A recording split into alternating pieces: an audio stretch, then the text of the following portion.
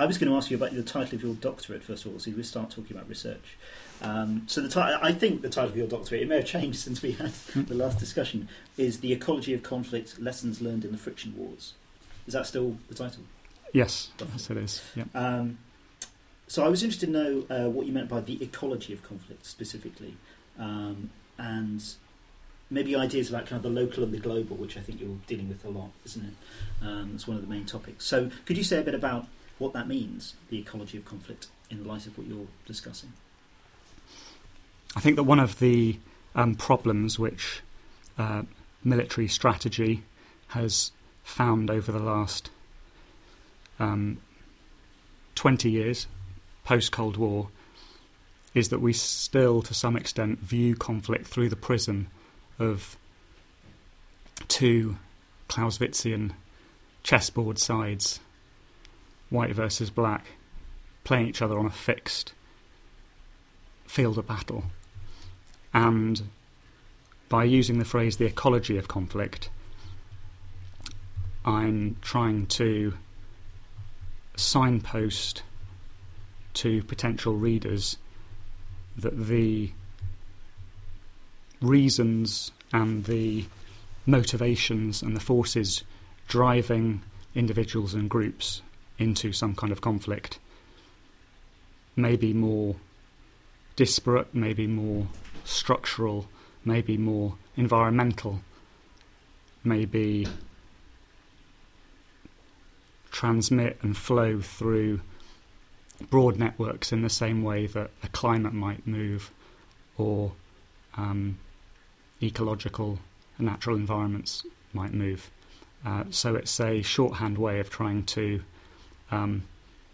remind myself that I'm taking a more critical approach to how conflicts develop, and B, suggest a level of complexity to readers. Does that also suggest that you're trying to discuss conflicts in terms of it being more organic or maybe unpredictable as well, which doesn't fit models?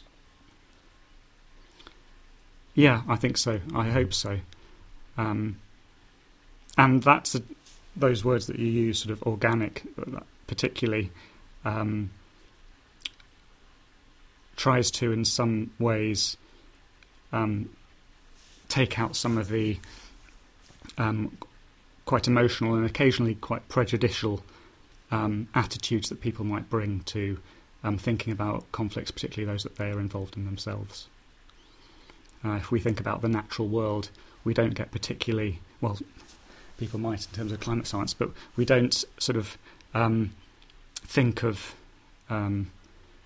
a storm as being hateful or ideological.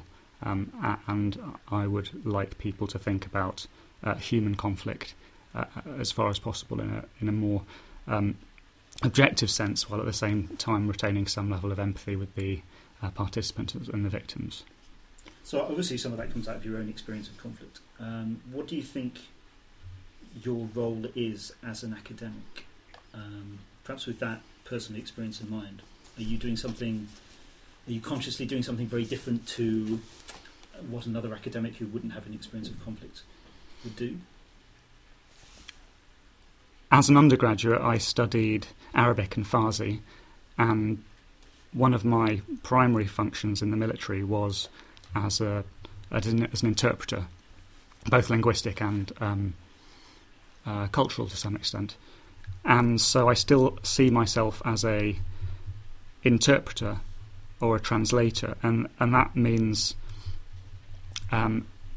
taking some of the, I think, very valuable methodological tools from anthropology, sociology, but translating the language of academia into one which people in the military or the intelligence services might be able to understand and might be able to relate to, and might be able to take something positive from.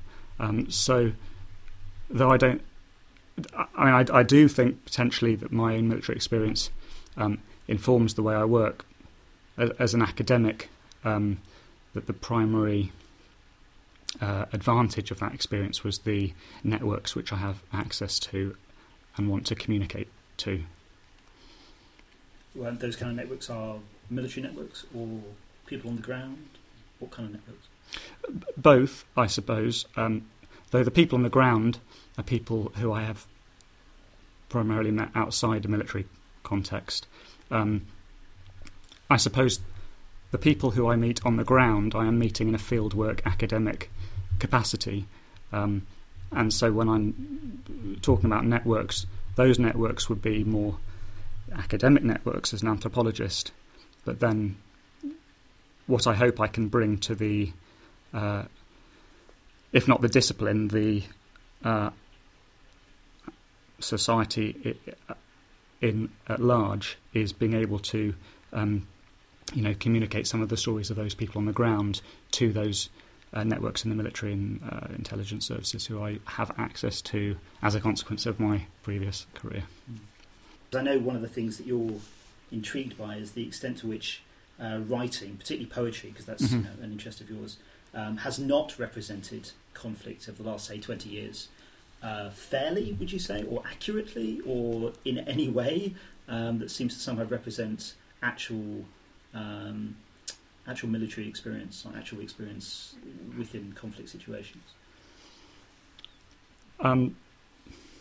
Many things I could, I suppose, say about this, but I suppose I should premise this by saying that, to some extent, my interest in poetry, or as I see poetry, it's a semi-sacred space, which is it can be an escape, can be an area of exploration and thinking and processing, but it's also almost a place of play as well, where you can live out or think through.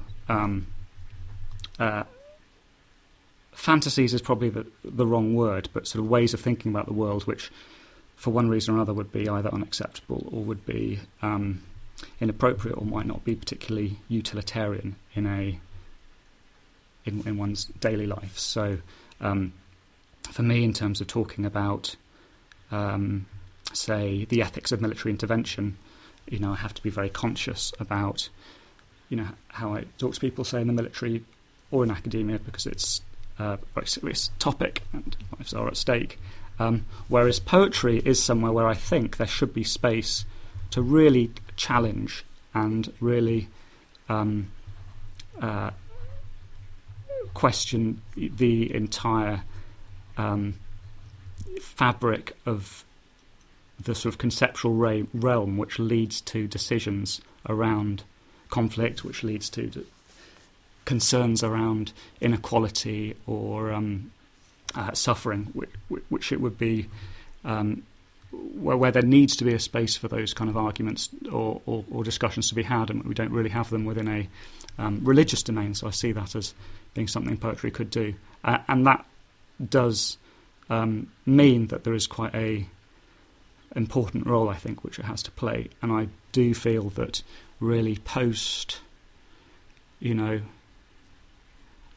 recognise that I have maybe slightly, odd views on this, but I think that, 1990s, one Saatchi brother bought up the art market, the other Saatchi brother, created the Forward Prize, the whole sort of creative writing sort of workshop discipline kind of to some extent capitalised the whole process of writing, and the whole sort of the prizes industry, the concerns people have, very individualistic, it seems to me, quite self-indulgent.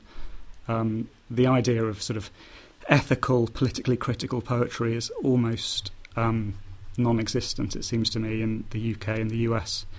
And so, I feel that apart from a few very lone voice and often quite sort of marginalised poets, poetry has become largely irrelevant to 99% of the population, apart from a few sort of kind of avenues such as sort of the very politically violent, challenging and interesting rap music that you get from East and West Coast America and to some extent urban London. But in terms of the Forward Prize, the Whitbread, the Costa, forget it. So when you talk about the lone voices, who do you mean in poetry? Who is doing the kind of stuff that you'd like to see? Because I have lost my eyesight, I'm quite dependent on the mainstream avenues of poetic discourse for how I understand the development of contemporary poetry. So that could be Radio 4, it could be the Poetry Review, for example. And I have been disappointed by the output of contemporary poetry in those sorts of avenues. But a few years ago, I listened to, for example, some of the poetry by Keston Sutherland, who, in my view, is an extraordinary, powerful and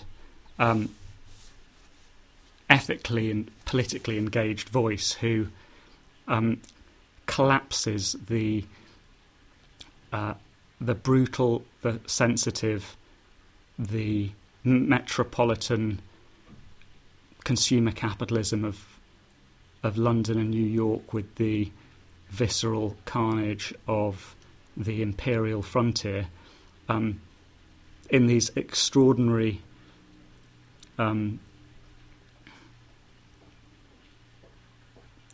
paeans and commemorations of the contemporary reality of connectivity, media, but simultaneous dislocation. I think he's an extraordinary voice, but as I say, a lone voice, because at least within prizes and within the popular imagination of who successful poets are, it's people such as Simon Armitage, Andrew Motion and Carol Ann Duffy, who the public might understand as poets. I think very few people would have even heard of someone like Keston Sutherland.